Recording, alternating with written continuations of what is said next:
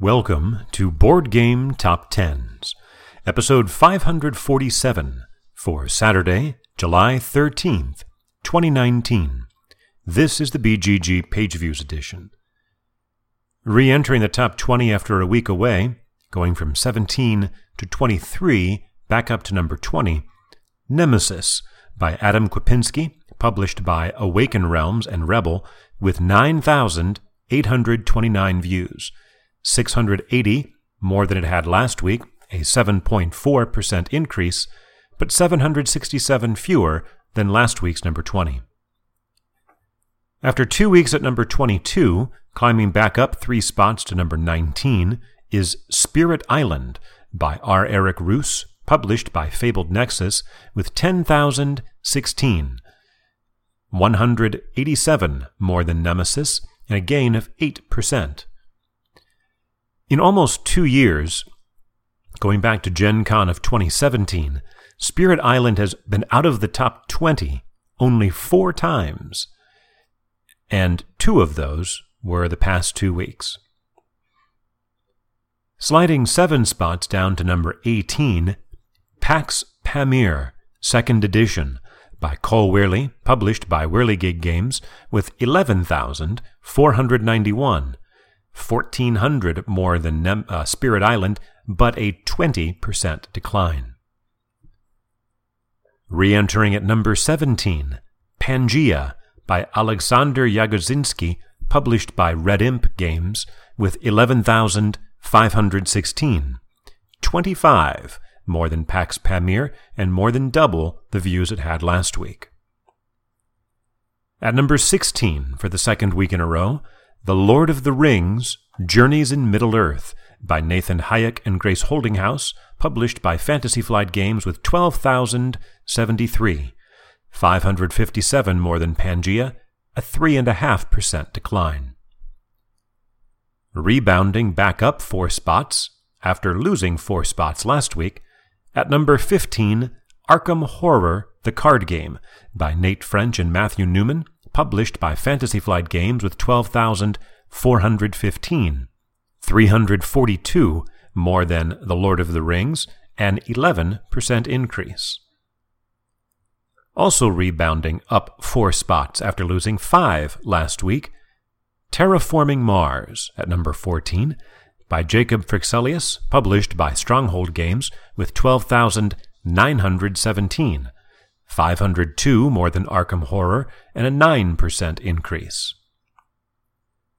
Down 1 spot to number 13, Wingspan, by Elizabeth Hargrave, published by Stonemaier Games, with 13,664. 747 more than Terraforming Mars, and a 3.5% decline. Entering at number 12, Sol, that's S-O-L, the name of our son, Sol, or Saul, Last Days of a Star, by Ryan and Sean Spangler, published by Elephant Laboratories, with 13,881, 217 more than Wingspan. Sliding 2 spots to number 11, Star Wars Outer Rim, by Corey Konieczka and Tony Fanchi, published by Fantasy Flight Games, with 13,938, 57 more than Saul, and an 8.8% decline. So a pretty tight bunching there from number 11 down to number 18, Pax Pamir. The gap between those 8 games is only 2,500 views. After an unusual 6 new entries last week, this week we only have 2. The 2 games falling out are from 9 to 11, Star Wars Outer Rim, and from 8 to 29, The Castles of Burgundy, the 2nd edition. At number 10 for the second week in a row, Root by Cole Wehrle, published by Leader Games, with 15,315, about 1,400 more than Outer Rim, and a 5.5% increase. This is the 8th consecutive week that Root has been in position 9, 10, or 11. And if we roll position 8 into that, so positions 8 through 11, it has been 12 consecutive weeks in those 4 positions. Sliding 5 spots in its second week on the countdown from number 4 to number 9, Jaws by Prospero Hall, published by Ravensburger, with 15,607, 292 more than Root, and a 38% decline. Tumbling out of the top spot, after 2 weeks at number 1, sliding 7 spots down to number 8, Midara by Clayton Helm, Brooklyn Lundberg, Brennan Monker, and Ian Tate, published by Succubus Publishing, with 16,986, almost 1,400 more than Jaws, but a 51% decline, so it loses more than half of its view total from last week.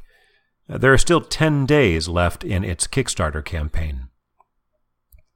Our first new entry is a debut at number 7, Deep Blue by Daniel Skjold Peterson and Asger Harding Granerud, published by Days of Wonder, with 19,142, about 2,200 more than Midara. The theme of Deep Blue is ship captains hiring divers to find treasure, and it is, quote, a press your luck and engine-building family game, unquote.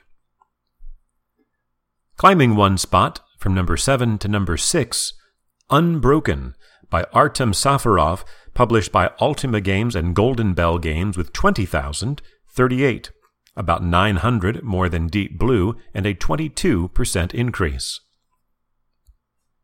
The higher of our 2 new entries is at number 5, returning after 9 months away and charting for the second time, Smartphone Inc., or maybe Smartphone Incorporated, by Ivan Lashin, published by Cosmodrome Games, with 20,715, 677 more than Unbroken. In this game, the theme is that you are a CEO of a smartphone company from the recent past. It is, quote, an economic simulation Eurogame, unquote. There was a Board Game Geek contest held last week in advance, or the last couple of weeks maybe, in advance of the upcoming Kickstarter campaign. Rebounding a spot back up to number 4, Gloomhaven by Isaac Childress, published by Cephalofair Games, with 22,182, 1,400 more than Smartphone Inc., and a 7% increase.